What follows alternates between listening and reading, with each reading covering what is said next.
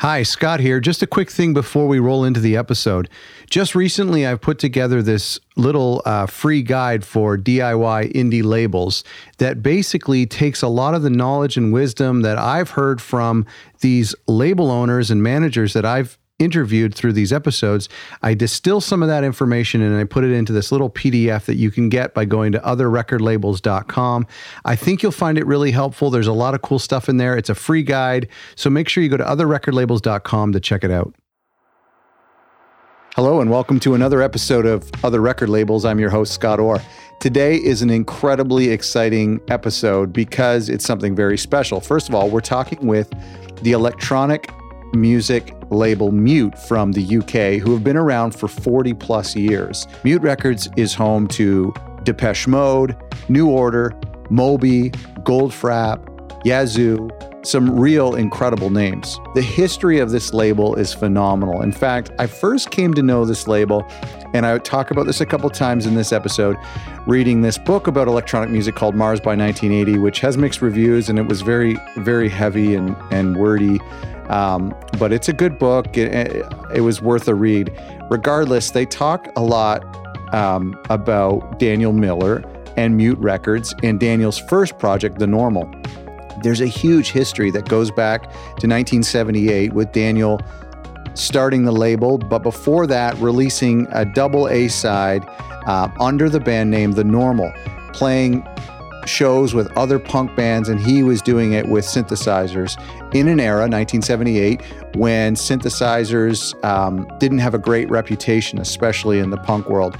So we got this opportunity to talk with Mute. I emailed them and I got in touch with Amy Spencer, who works there today, and we do an interview with her. But wait, before we do this interview, Amy was kind enough to help facilitate getting us an interview with the founder of Mute, Daniel Miller.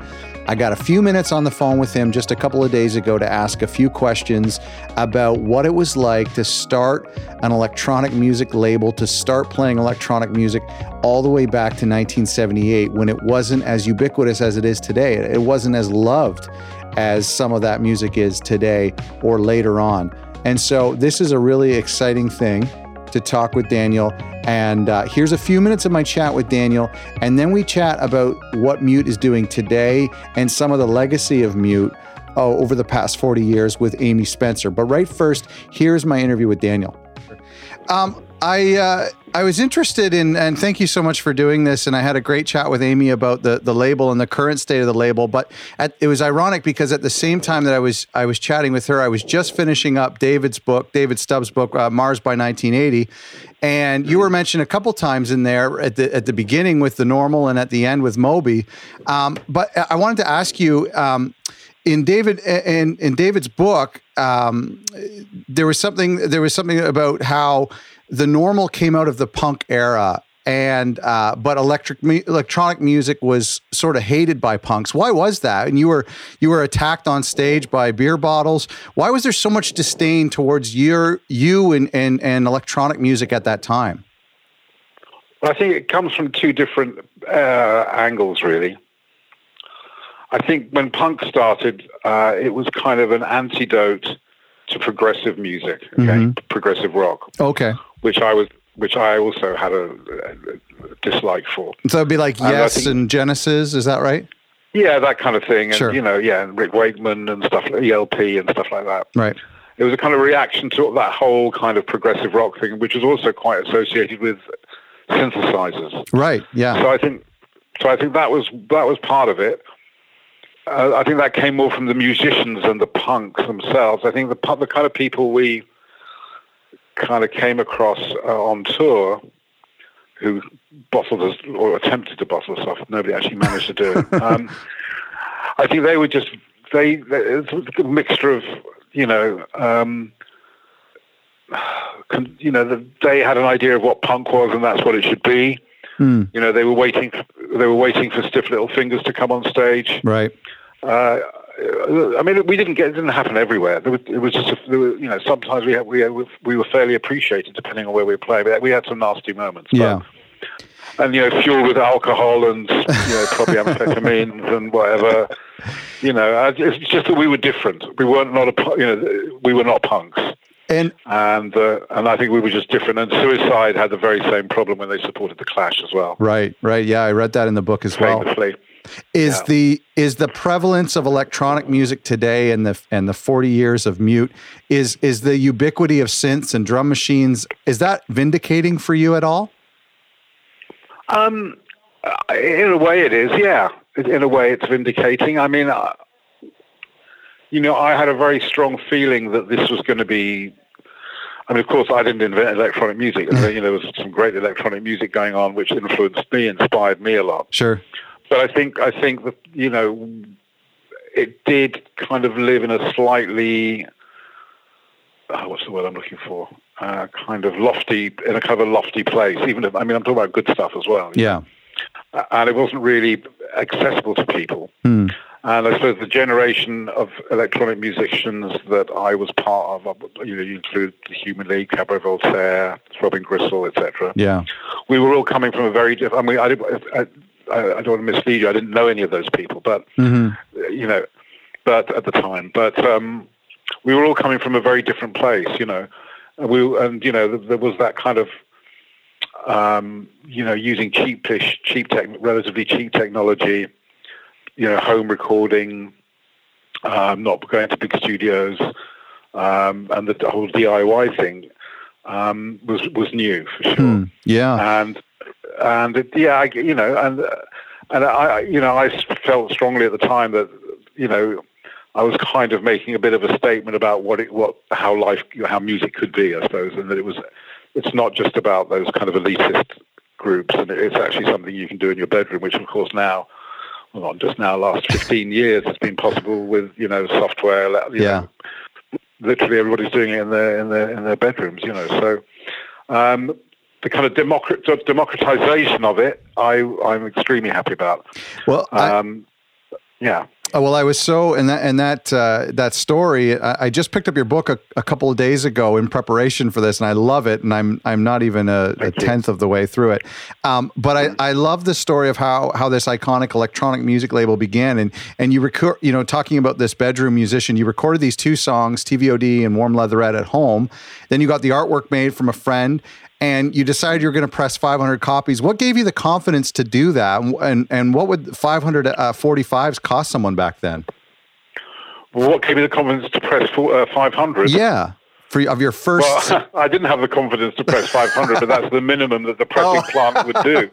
I see. I didn't think I'd sell a single one. But if I was going to press right. the record, that was the minimum quantity that the pressing plant would do, so that was based purely on that decision.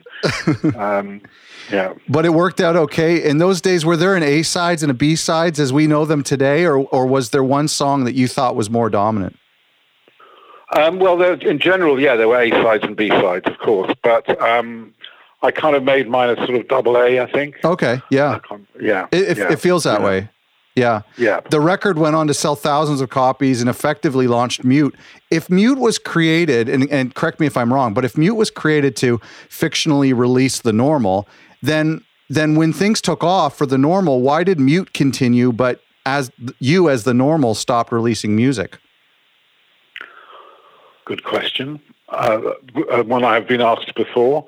I mean, I never thought of myself particularly as a musician. Or as a recording artist, should we say? I made that single. I didn't think anything would come of it. I thought I'd just go back to my day job. I did it because I wanted to know if I could do it. It was more like can I make a record? Yeah. And also to make a little bit of a statement, as we said before, about the possible future of music. Right. And I kind of thought I'd done my job in a way, and. Wow. Then when I started working with other musicians, I realized that what I really enjoyed was actually nurturing other musicians, and it took a lot of pressure off me to have to make records as well. But but I actually enjoyed working with other musicians in the studio and helping to sort of plan their careers and stuff like that. And I want to fast forward 20 years or so, and in the book that I was reading about you, and I'm excited to get to it in your book, but I want to talk about the breakthrough of Moby, specifically later in his career with Play and how that went down. I mean, what was so special about Moby, and why did it take until his third record with you guys to break through.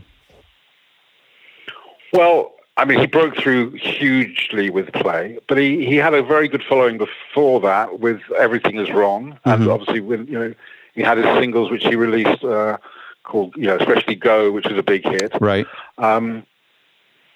And then he made a kind of a sidestep with Animal Rights, which is basically a punk rock record. And which didn't really go down very well with his fans or with anybody in particular. But I think it was an important record for him to make at that point. If he hadn't made that record, he may never have made Play. So, I mean, so Play. So he was doing well up to the point of Animal Rights. He was, who knows? It's impossible to say what would have happened next if he'd made a different kind of record at that time. I couldn't possibly say. Yeah. But he was known. He was well known, and because obviously he was DJing a lot as well. And as a DJ, he was extremely successful already. But Play took a long time to get going. We all here really believed in the record, and the people we worked with really believed in it. But it seemed to take a long time to get off the ground. Really, Why Does My Heart Feel So Bad was the single that broke through, right? In Europe, anyway. And that was the fourth single from the album that came out. I don't know, 8 or 9 months, I think. I can't remember exactly off the top of my head. After the album was released, and the album was kind of ticking along at a lowish level. I remember very clearly that when the Melody Maker, which is no longer with us, reviewed it. They gave it a full page 0 out of 10 review. Oh my goodness! Which I always think is great. That's good publicity, I guess. Better than like a 2-inch column 5 out of 10. You know what I mean?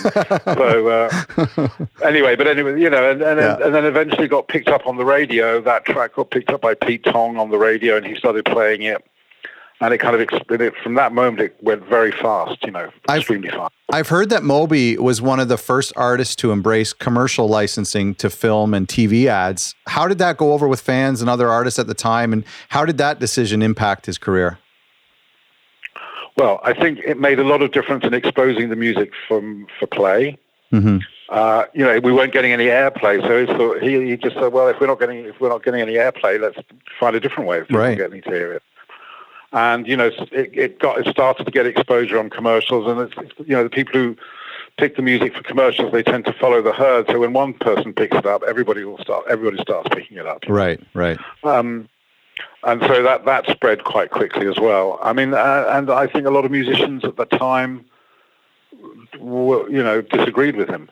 I mean, maybe not personally, but because the people up to that point, people were very protective about their music going on commercials.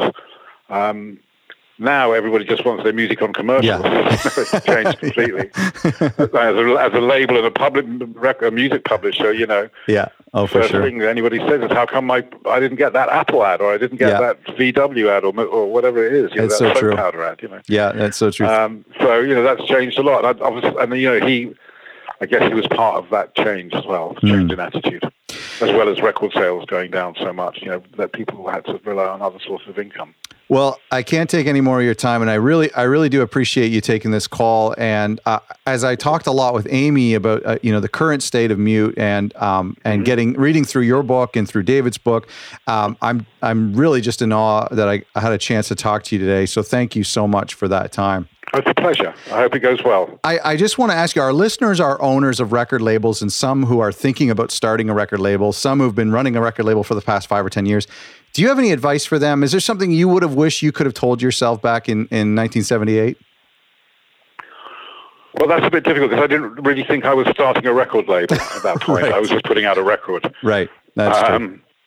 I mean, I think the thing that especially now, well, I don't know about especially now, but definitely at any time when you're starting an independent record label, you have to have absolute commitment and passion for it. I mean, I had a job which was not a bad job before I did it, but I hated it. Right. I didn't want to go back there. And so when I started, I didn't really have anywhere else to go, and so I had to do it in a way. And I think having to do it as well as having the passion to do it makes a big difference. If you always think, well, I could go back and be a doctor or a lawyer or a truck driver or whatever it is that you did before, it's a bit too much of a. I think I don't like safety nets. That's a good thought. Well, I appreciate it. But I mean, otherwise, other advice is be good to your artists, pay them on time. Yes. Be honest with them. Yeah. There's tons of things. And you know what? That's something that people early on when working with you, when other bands had opportunities to go elsewhere to major labels, that people worked with you because they saw something, they saw your honesty and your integrity. That's something that I've been reading. Well, I mean, I was very fortunate to work with artists who we were able to work with for many, many years over a long career, and that's been a real privilege for me and a pleasure. That's not pleasure whole time, but mostly a pleasure. Thank you so much Thank you so much for taking the time to do this, Daniel. I really appreciate it. Okay, you're welcome. Take care, sir. Bye-bye. Cheers. And here's the rest of our Mute Records episode with Amy Spencer. It's interesting because the history of Mute for 40 years, and I imagine an office place where everyone's just standing around and talking about Moby and talking about all these like Nick Cave and all these iconic bands. But the reality is there's still things happening today. Releases are still coming out. There's obviously an excitement for what's happening at Mute in 2019 and in 2018 and 2020. So can you talk a little bit about that, about what it's like to work at such an iconic label, but still have the responsibility to break new acts and to discover new music? Yeah, I mean, there's a big history. When I started, it was kind of overwhelming. I mean, Daniel is like historical in himself because he was like one of the first. He was the first release on Mute. Mm-hmm. And then. But yeah, I guess there is it's a tricky question. I guess the new Daniel's really forward thinking and likes to, pick. He doesn't really follow like a trend. He kind of just likes what he likes. And I think that's kind of why Mute has managed to sustain itself and be this cool label and stay, keep the same image. Mm-hmm. And the artists we're signing now are maybe they're current, but also it's just what Daniel likes and what the A&R team really love. And artists that we get along with too. And they're all kind of crazy and weird and we love them for that. And it kind of, it makes Mute. Is that kind of answering the question? Yeah, no, and I'm curious, definitely, and I'm curious. I'm curious about projects that you're working on right now that you're excited about, or something that you've worked on in the past year. Like, I just think that are some of the newer artists at risk of being overlooked because of New Order and you know what I mean, and that kind of stuff? Yeah, I think that is definitely something Mute not struggled with, but kind of has to think about a lot, because often when you post something on Instagram, for example, you'll end up, if it's a new artist, you might get X amount of releases, X amount of likes, but when you post something about New Order or Depeche Mode, you're probably going to get at least double that. Right. So that's a bit frustrating, but I think it's just about constantly finding a new audience as well as keeping older audience, or the old audience. And new stuff we've been working on. There's such a big variety. Last year we put out Chris Carter, for example, who is a member of Throbbing Gristle, so quite a legendary artist, and he put out a new record. So that did really well, and the campaign is still kind of going, and we released it last March. Wow. So the artists like that, we kind of lay the foundation for a legacy artist to then come and release new material. But then we also had Daniel Blumberg in May, I think, releasing a debut record, and that did really well, and he got Rough Trade out, number 6, I think he was, in the album chart. Wow. And yeah, so they're kind of different artists. And then this year we have Apparat, which is really different to both of those. He is like coming off the back of Moderat stuff, and the record will probably be out before this podcast is released. Okay. But yeah, we kind of just announced that like a couple of weeks ago, and we had a great reaction to that. And then yeah, we've got loads of different stuff coming up, but we have also got like the catalog reissues as well. We have A Certain Ratio releasing a rarities box set with like 55 tracks on like a 7 vinyl box set. So yeah, we're doing all kinds of stuff. Do you like working on legacy projects like that?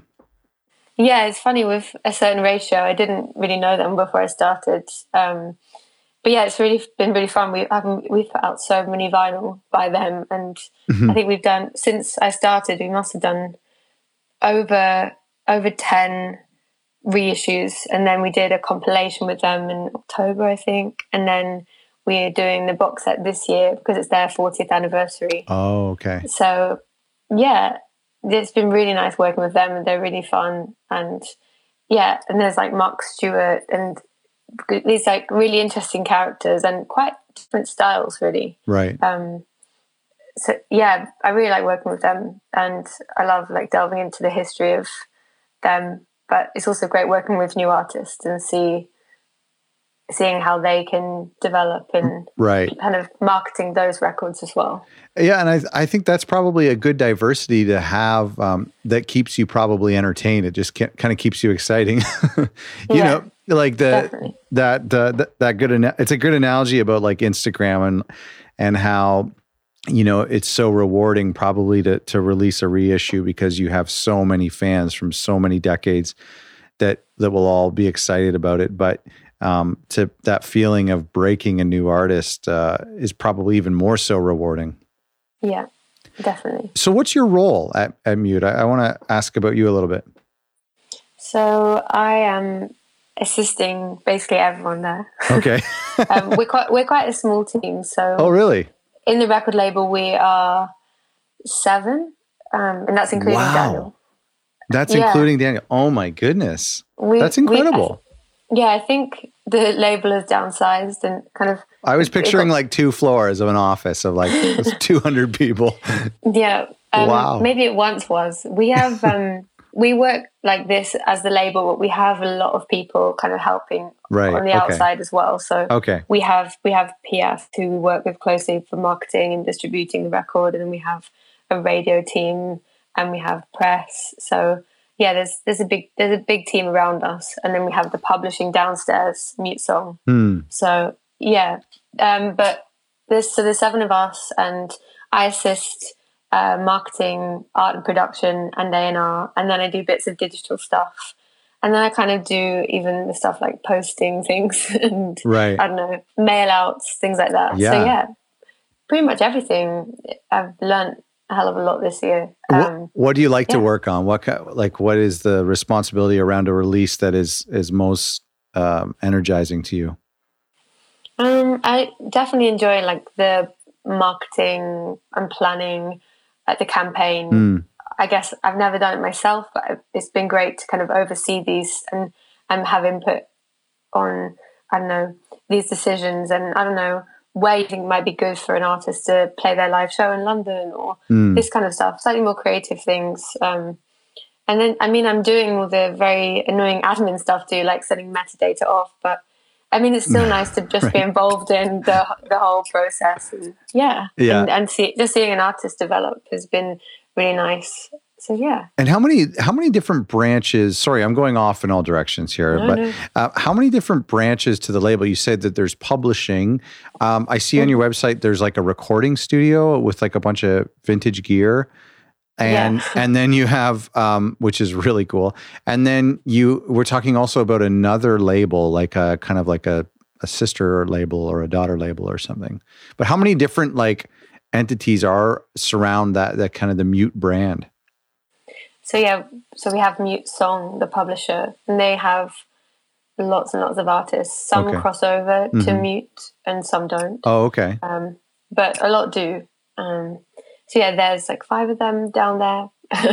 And then we cross over a lot. And then we have a studio downstairs, and artists can kind of come in and use it. We have an in-house engineer. Wow. Who is there quite a lot, but she's mainly she kind of uses the studio for her own stuff, but whenever we kind of need something, she's called Francine, and she'll be used for various like edits and mixes and stuff like that. That's really handy to have.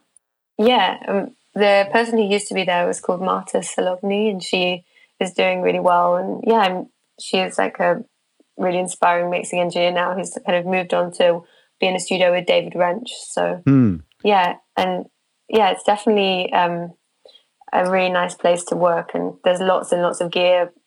Most of it is Daniel's. Wow, yeah, I bet. Yeah, he uses it sometimes. He's not in the office so much. Right. But, yeah. And is that like handy for like, do you guys master your records down there or like work on reissues and stuff like that? Yeah, a lot of, not really mastering. We use different mastering houses, but Francine will mix quite a few of the records down there, or people might come to do like bits of mixing, but it really varies, to be honest. We I guess Mute's kind of quite old school in the sense that it still uses like, we use like Abbey Road for mixing and mastering and stuff like that. I'm not sure other labels use that anymore. No, so yeah, I've never used Abbey Road for mixing. Yeah. Fair enough. Yeah. Just regular people. Yeah. How close is Abbey Road to you? Pretty close. Not too far. That's closer cool. than it is to you. Yeah. Oh, that's cool. And I think that's actually the idea of a studio. I find it fascinating because it is kind of a little bit more traditional for like older record labels. So it's the whole idea of recording music and then releasing it yourself. So I think, not that, budget is a huge issue for you guys maybe, but it probably saves a bit of money to be able to do mixed revisions and for artists to be able to use it as opposed to having to shell out money to go somewhere else. So it's probably a great resource. Yeah, it really is. I think that's always the incentive. And if you look back on Mute's history, they used to be in a place called Harrow Road, which is pretty close to our office now, which is a much bigger office with a big studio. And I think that used to have a live room, so they would actually record records in there, I think. Wow. And then when we moved to Hammersmith, they did have a slightly bigger studio, but now it's kind of downsized. But it's still pretty decent. I wouldn't say you can record a band in there, but you can definitely do like some, I don't know, extra bits on the record, and right. you can do stuff there. Depends on the genre, I guess. Sure, what yeah. you're trying to do. Yeah. But yeah, it's great. That's really cool. And so what other, so you have publishing, you have studio, what other kind of branches? We have, the only other thing really is we have a sub-label called Novamute, which is kind of a label that kind of used to be around. I'm not entirely sure when that started, but it kind of phased out, and then we've now relaunched it. I think it relaunched in 2017. Oh, okay. So we just put out 12 inches, usually like an EP of mostly techno. Oh, I see. Okay. So genre specific? Different. Yeah, it's pretty much, it's a very specific sounding techno, basically. Oh, okay. Yeah, and Daniel is quite heavily influenced by that kind of music. Right. So that's an area he wanted to revisit. And yeah, so there's artists like Nicholas Bugayev, who's a new artist, and Terence Fixmer, who has been around for a while, and then up-and-coming artists like Anna and Charlotte de Witte. So yeah, some really nice stuff. And then there's some new releases coming this year. But yeah, we put them out on 12-inch vinyl, quite a limited edition run. Oh, cool. And then they go up digitally after they've kind of sold out. I actually think I was talking to someone about something similar to this, and I can't remember now, but I think it might be Ghostly who has like a similar sub label that does the same thing, just kind of limited edition vinyl. I think it was Ghostly. Anyway, yeah, I think it works well for this style of music. Yeah, definitely. Yeah. And how do you decide where an artist goes to Nova or to, the parent label? I think because Nova Mute is so specific in genre, I think it would. Yeah, I mean, it's actually funny because we released a record by Chris Liebing, who's a big techno DJ, quite big in Europe, and he has known Daniel for a while, but he's never actually released on Nova Mute. He's always, he always wanted. I think he always wanted to release on Mute, but he actually wrote a record that was much more fitting to Mute, and I don't know, it had much more of a, I don't know, slower sound, and it's still electronic, but it definitely wouldn't have fit on Nova Mute. So that's kind of interesting. Oh, cool. But okay. I mean, he could definitely play at a Nova Mute show. Right. Yeah. So that's. But yeah, most artists would go to Mute. It's very specific, to be honest. I don't know if Nova Mute would ever branch out further than the techno. Really. Right. Well, I think a genre-specific label, especially like a small sub-label or boutique label, I think that's such a cool thing. As a music fan, I like that a lot. Yeah, I really like it. And is it the same team? Is it you guys? You seven? Exactly. Yeah, and sometimes, yeah. We're doing quite a lot. Yeah, that's I think Paul A. Taylor, who works in art and production, is struggling sometimes to get all the art, do all the art, because it's crazy, to be honest. And everyone is doing a lot, but I'd kind of like to spend a bit more time focusing on Nova Mute, because I think we sometimes forget how we have so much to do with Mute, and then you don't want to forget about that part of the company as well. Right. Yeah. No, I imagine. But yeah, some exciting stuff coming. We're just trying to grow that label, and potentially it will keep growing, and we'll need more people. But for now, it's there's not enough releases to make it. To have more people doing. No, that's fair. Let's go back to you. How did you come to be at Mute? What's your story? It's such a cliche. I studied music at Goldsmiths in London, and then was doing my own music quite a lot, but it kind of found that I wasn't really getting anywhere with it. So I wanted just to meet people in music, and I really liked working in. I kind of like the idea of working in the music industry as well as kind of performing in it. Why? So what was that? Well, I used to do just like a part-time job as a nanny, which wasn't particularly exciting whilst trying to be a musician. Right. And I think I found it wasn't that inspiring. And even though I had a bunch of musician friends, I thought that maybe meeting new people on the other side of the industry would kind of benefit me. But actually it turned into be something that I really love doing. And I'm still doing music, but I think I actually do more now. I'm surrounded by so many like inspiring people and artists, and just listening to so much music all the time. Yeah.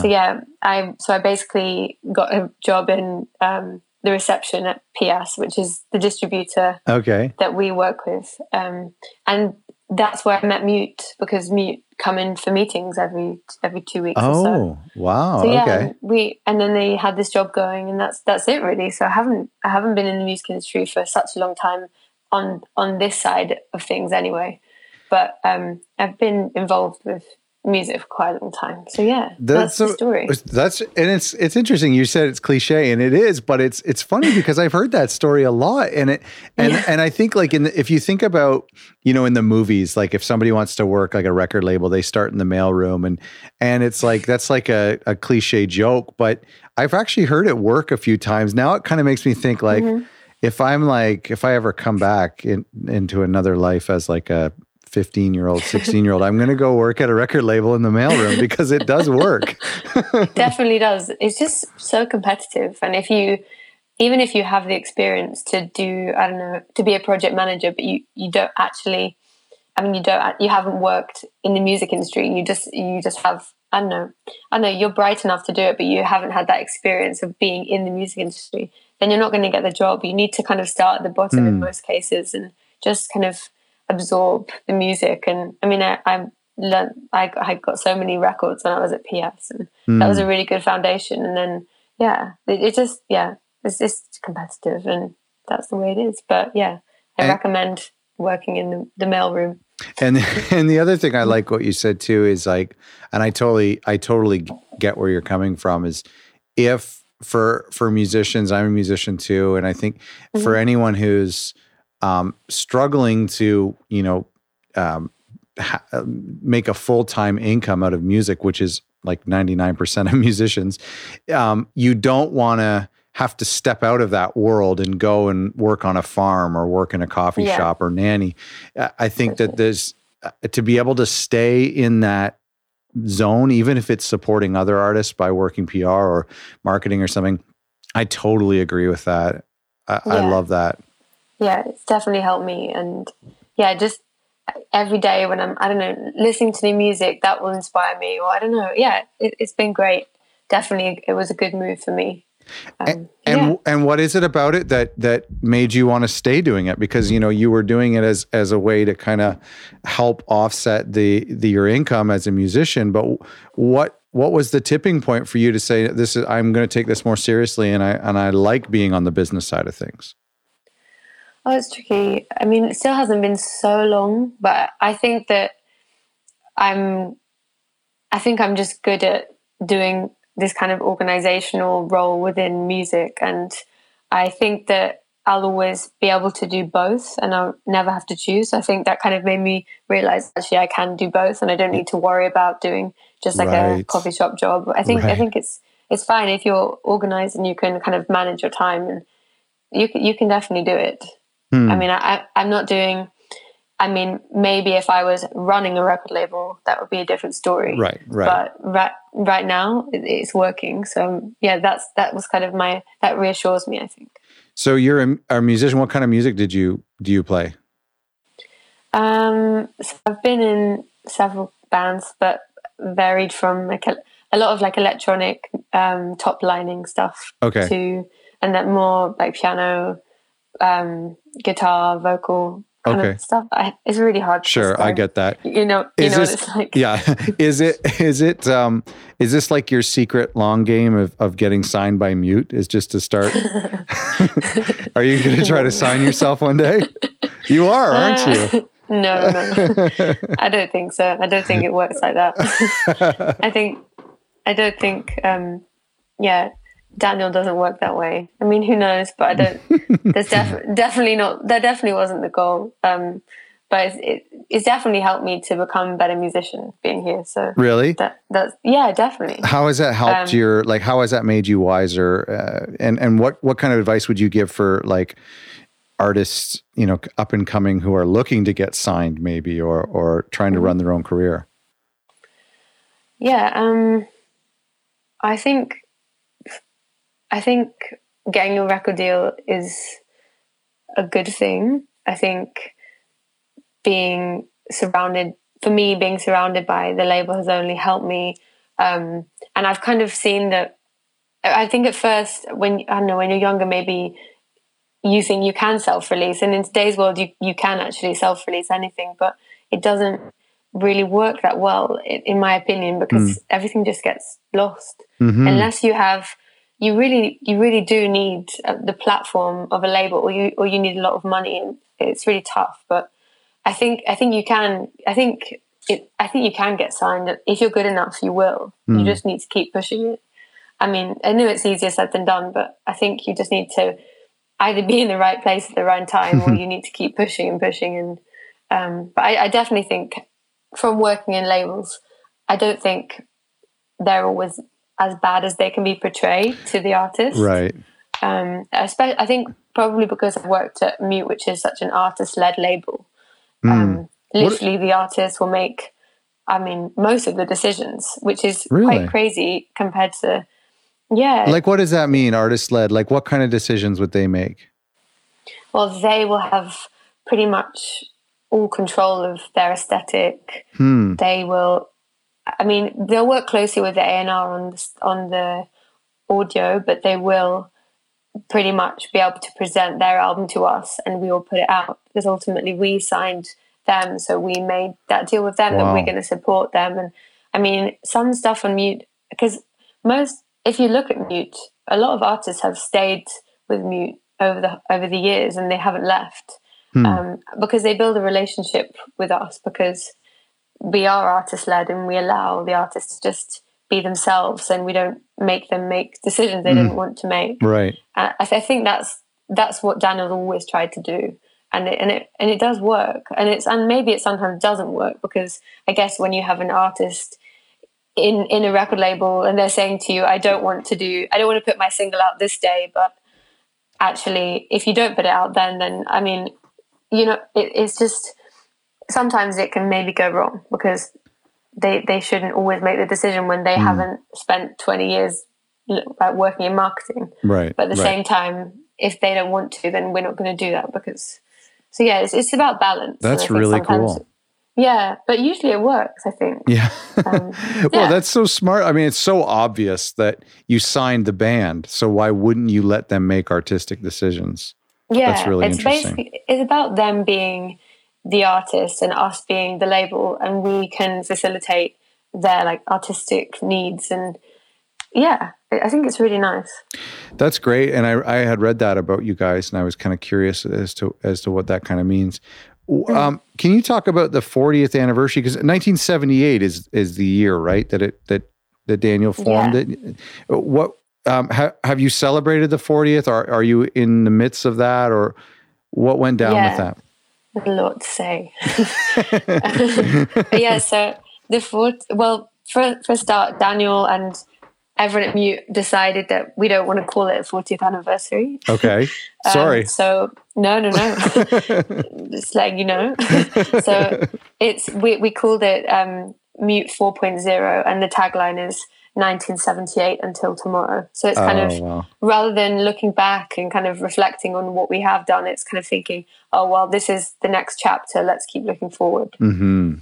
Which is really nice. So yeah, one of the main events we did was at Rough Trade East in October, and that was with so we had Chris Carter, Lost Under Heaven, and A Certain Ratio playing, and then we had DJ sets from Maps and sound, like kind of soundscape-y things from Simon Fisher Turner, and it was, I don't know if anyone realized at the time, but I kind of looked back and thought that this was actually nice, because all these artists are relatively new to Mute, or at least they put out records last year, or going to put records out. And that's kind of nice that we didn't invite lots of older artists to play. It was really cool, I thought. So basically we had lots of like old Mute fans coming down, but some new people coming, and everyone wore Mute t-shirts, and we've been doing a reissue campaign.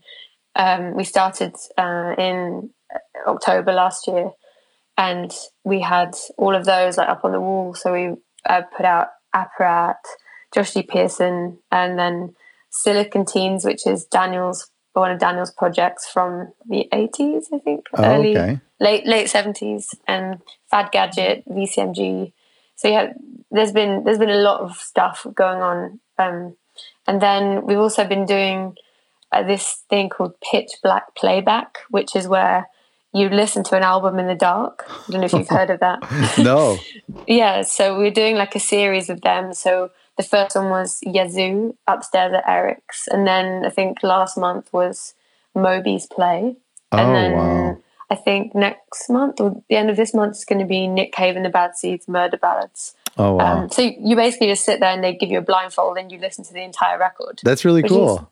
Yeah, quite amazing. That's like those restaurants for in the dark, you know. Oh, really? I think that's a thing. I don't know. I saw it on TV. I'll have to tell Mute about that. That's our next. That's for the 50th. 50th. That's a great idea. Have you done that? Yeah. Have you been to one of them? Like, no, we need to go to one. I don't know why. There's been so much going on. Right. But yeah, maybe we'll go to the Nick Cave one. But yeah, it sounds amazing. I just listened to.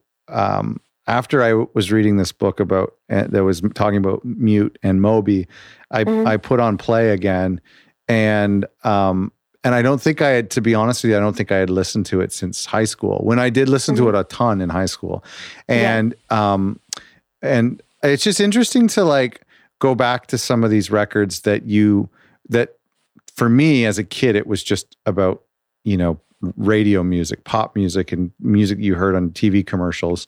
But to actually sit back and listen to Play as a artistic record, I was like, man, this is a beautiful record. Like this could come out today and people would think it's amazing. That's so true. Yeah. I love that. Artist. I love that record. I forgot to mention that the kind of biggest part of 4.0 and probably the strangest part is that we're putting out a compilation record basically with all artists that wanted to be involved who've ever been on Mute. So basically we decided that it was the idea of Simon Fisher Turner, who's an artist on Mute, to basically get all the artists to interpret John Cage's 433 silence piece. Oh, okay. So basically all the artists have sent us 4 minutes 33 of silence. And is their interpretation of silence. Right. Not all of them are actually, none of them are really silent. Yeah. And we there's like nearly 60 tracks worth of silence. That's amazing. And we're doing that for charity, and which is the British Tinnitus Association and Help Musicians UK. And it's amazing. kind of to honor this, a member of Inspiral Carpets called Craig Gill, who suffered from like anxiety and depression as a result of his tinnitus. So it was kind of like a nice way to, I don't know, honor him, but also to honor Mute in the most ridiculous way we could, basically.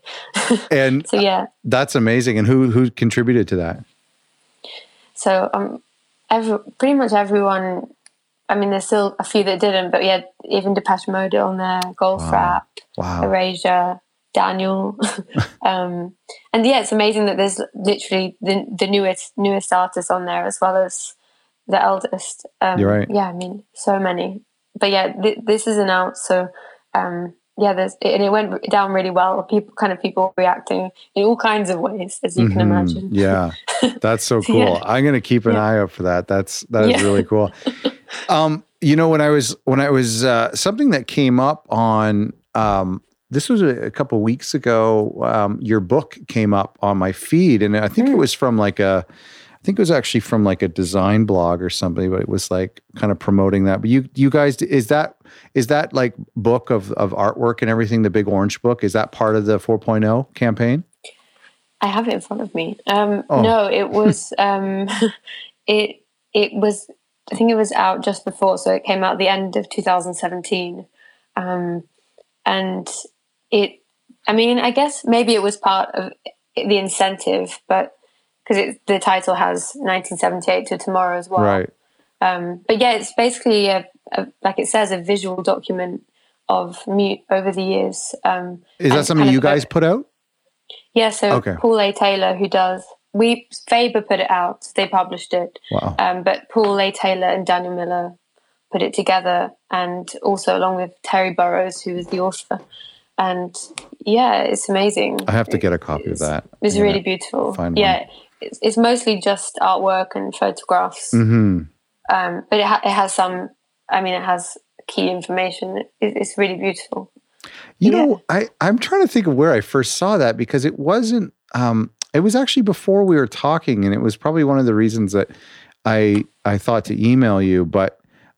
I can't for the life of remember. It must have been in a bookstore or something, but it was. I think it was in cellophane, so I couldn't look at it. But but anyway, that is really cool. I love whenever, and I mean, you guys have a synthesizer as well, like in your store. But like, I think that is so cool when labels kind of go beyond into the physical world a little bit. Mm-hmm. Yeah, we definitely we've mentioned a bit before, but. I think it's been always quite important to keep an aesthetic as well as, just thinking about the music. I think keeping the image, it's happened quite naturally, I think, but making sure that the image is kind of there and stayed the same. And I think it kind of shows in the art, in the book of art, really, how like the image has been pretty constant throughout. That's amazing. What, I'm curious, kind of, going back to you a little bit in a label there's 7 people, but in my mind, I'm still picturing 200 people in this big corporate office, but whatever, I'll trust you. So do you feel that your perspective as a young person is valued at the label, at a 40-year-old label? Yeah, I think so. And that's quite an interesting question. Yeah, I think, it is really valued. And I think in this time, I think things are changing so much with music, and with things like streaming and stuff. We're always asked about this kind of thing and the way we absorb music, and I don't know what kind of music we're listening to, because it's difficult, because the A&Rs mute have been there for a long time as well. So it's just trying to, and because we're trying to stay, kind of keep mute as genuine and authentic as we can, at the same time, we're still trying to survive as a label. So it's just kind of understanding what, I don't know, young people want now, as well as like slightly older people and the fans of mute for years want. So it's kind of just getting that balance, really. So yeah, we definitely are valued, and because we're such a small team, everyone kind of feels on the same level. It doesn't feel like, it feels like we definitely do have our own say and our own voice. So yeah, that's amazing. Really nice. Yeah, I mean, Daniel's always asking what we think about stuff, which is amazing. Well, and it's I think it's valuable, because I think the way that you consume music is probably different, or the way that your peers consume music is different than how Daniel would consume music. Oh yeah, definitely. I wonder. I mean, Daniel's DJing a lot. Right, yeah. So he probably consumes tons he's of music. Probably pretty hip. Yeah, he is. Excuse me. There, you touched on something, and I want to ask you, like, is it challenging, or is it a blessing that your audience, some of your audience may have been there from the very beginning, and some of your audience may be quite young, high schoolers, and are discovering your music? Is that a challenge to have such a diverse audience, or is that a good thing? Yeah, I think we're still quite stuck on hardcore mute fans from years ago, which is great, which is amazing, sure. and maybe not many labels have that, so that's really cool. We just still, like I said earlier, just trying to figure out sometimes how to put out and market the newer stuff to these people, because the sound maybe has changed slightly in new signings and is always changing. It's not like we've put out like 100 Depeche Modes or I don't know, lots of, it's changing a lot. So yeah, but I think I think that it's really good to have this kind of I don't know, divided group of fans, rather than just lots of young people. I think it's really nice and rare. So it's definitely a challenge, but I think it can work in our favor. We just need to figure out, in terms of streaming and things like that, how to balance that and push that more. But in terms of like physical sales, that would definitely work in our favor. So that's kind true. So it's kind of a complicated one, but yeah. What's your outlook on the music industry? I mean, you're coming into it now, and how do you think? Do you think it's in good shape? Do you think there's areas that need to improve?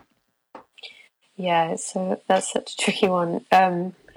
There's definitely like a big push towards streaming, which can be like a really good thing. And it's definitely working for the really big artists, which I guess made on the majors, really.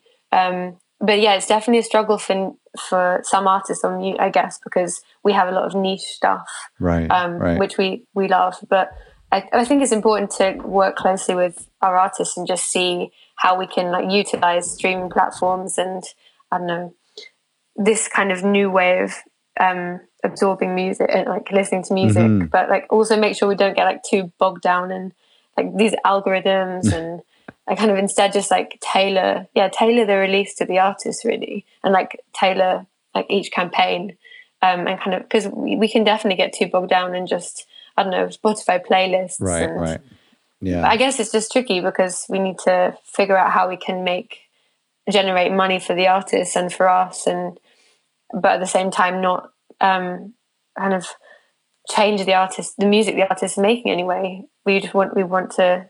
Yeah, so it would be great if the music industry could kind of keep pushing the like physical sales, because and hopefully vinyl and things are still making a comeback, and that's the plan. But yeah, it's tricky. And I think that, I mean, you look at streaming and vinyl, they're on completely ends of the spectrum, and but I hope they can complement each other, because I know for my lifestyle, they both serve a really important purpose, and the convenience and portability of streaming, and then the intimacy of physical, cassettes and vinyl.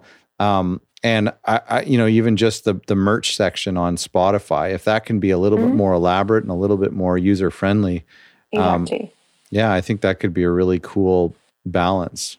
Yeah, hopefully the streaming platforms will realize that they can work with labels in that way, and I don't know, make the merch bar on Spotify even, like you say, a bigger thing, and I don't know, push the live side on Spotify as well. Kind of making everything linked together would be, and work together even better would be. I think it would benefit everyone for sure. But yeah, that is tricky with the physical side. And it's funny because, I mean, I'm surrounded by people who buy vinyl and CD. Well, CD a bit less, but still they buy physical music all the time. But I don't know whether that's just my bubble, and whether actually... Yeah, right. I'm pretty sure that most of the country isn't buying vinyl, and they're just streaming, and they pay £10 a month to listen to music instead of £20 per record. Yeah. So, yeah. One of the questions, I did an interview just recently with Taylor Dupree of 12K Records. And I mean, 12K is kind of similar to Mute. There are a lot of experimental and instrumental stuff. I'm curious about that genre and streaming. And I asked Taylor about this, and I want to ask you about this. In my opinion, I think that streaming really complements electronic music and ambient music, because I just feel like it's something that you can really dive into. And a lot of these artists are quite prolific and have big discographies, and there's labels like you guys or Erase Tapes that have such a deep catalog of similar artists that I found that I've really gotten into ambient and electronic music because of the smorgasbord of iTunes or of Apple Music and Spotify. Do you find that at all? I can see what you mean, like kind of jumping from artist to artist on that kind of platform. Yeah. For me, I agree with you. It's introduced me to lots of different artists, and through like the release radar and all the different playlists with the algorithms, it definitely can like introduce you to a bunch of new artists. And it's really good for artists who can fit into those more ambient playlists. Yeah. Like we have like Jan Tiersen coming out tomorrow, and that's like very beautiful piano focused music, and it fits into a ton of playlists on Spotify. And so this kind of music can really work because it fits into like Relax podcast or sorry, not podcast, playlist. Playlist, like I don't know, study and sleep and yoga. Yeah, but then we also have, I don't know, artists who've written tracks which are like 10 minutes long, and it's like, I don't know, so noisy, and that doesn't fit into a playlist. So it's just figuring out, but I mean, it's great, but it doesn't necessarily work on a streaming platform. And if a lot of tracks, if they're more than, I don't know, 4 minutes, then they're not going to even get onto the playlist. So man. There's some challenges that we just need to work with, but it's interesting. I don't want to take up too much more of your time, but what's coming out now? Like what are we looking at the spring of 2019 or the summer or the fall? Like what are some projects and releases you're excited about? So I think I've touched on a few, but one artist who's really exciting is Karine, and she is an artist that's not been around for too long, but we signed her in autumn, and she is releasing her first record. It's sort of like she's put out 4 EPs, so it's a mixture of the 4 EPs plus a couple new tracks, and it's beautiful. It's kind of electronic with amazing vocal, and a really unique sound, I think. Cool. There's that. And that comes out kind of the end of March? Yeah, exactly. Okay. And the week before that, we have Apparat, which is also in the same kind of vein. And their Apparat has been around for longer and is playing some amazing shows. He's playing the Barbican in end of April with Kareen as a support. So cool. It's really nice that some of the artists can kind of team up like that. Yeah. And then we have Jan Tiersen coming out tomorrow, which is going to be amazing. And it sounds, I don't know, like it's obviously very authentic, but it has like elements of Sigur Rós, but it also has kind of the old Jan Tiersen sound of the just classic piano. But yeah, so that's... I'll have to check that out. That's sorry, Jan Tiersen. That's YANN space TIERSEN. Is that right? Exactly. Okay. Yeah. Cool. He's amazing. He lives on an island off of France in Brittany, and it's called Ouessant. And yeah, basically 400 people live there, and he has a studio there and a venue that he's built. He's like, if you can delve into Jan, he's I will. Very unique artist. I'm going to as soon as we hang up here. Definitely. And then there's Maps, which is an artist who's releasing his 4th record on Mute, and that's with this collective called the Echo Collective, and they're kind of like a ensemble of strings, and that sounds amazing. He used to be kind of like a bedroom producer, and now has kind of opened up to this new world of, I don't know, with lots more instruments. It's such an amazing record with such beautiful songs. So yeah, there's so much stuff coming out, and a lot of new stuff, as well as I'm sure we're going to be doing a bunch of reissues this year. You've already got a bunch scheduled, so yeah. That's great. Keep an eye out. Well, thanks so much for doing this. This has been a lot of fun, and it's such an honor to talk to you and to talk to the label. I really appreciate it. Yeah, thanks so much. And thank you for listening. I want to give a huge shout out to Amy Spencer of Mute. First of all, for responding to my original email and agreeing to do the podcast a few months ago. And second of all, for working so hard to get us that opportunity to talk with Daniel Miller, which was such a cool experience. And so thanks to Amy for doing the show and for facilitating so much to make the episode happen. Thank you for listening, and please subscribe if you haven't already, and check out Mute by going to mute.com and deep diving into their catalog, new and old.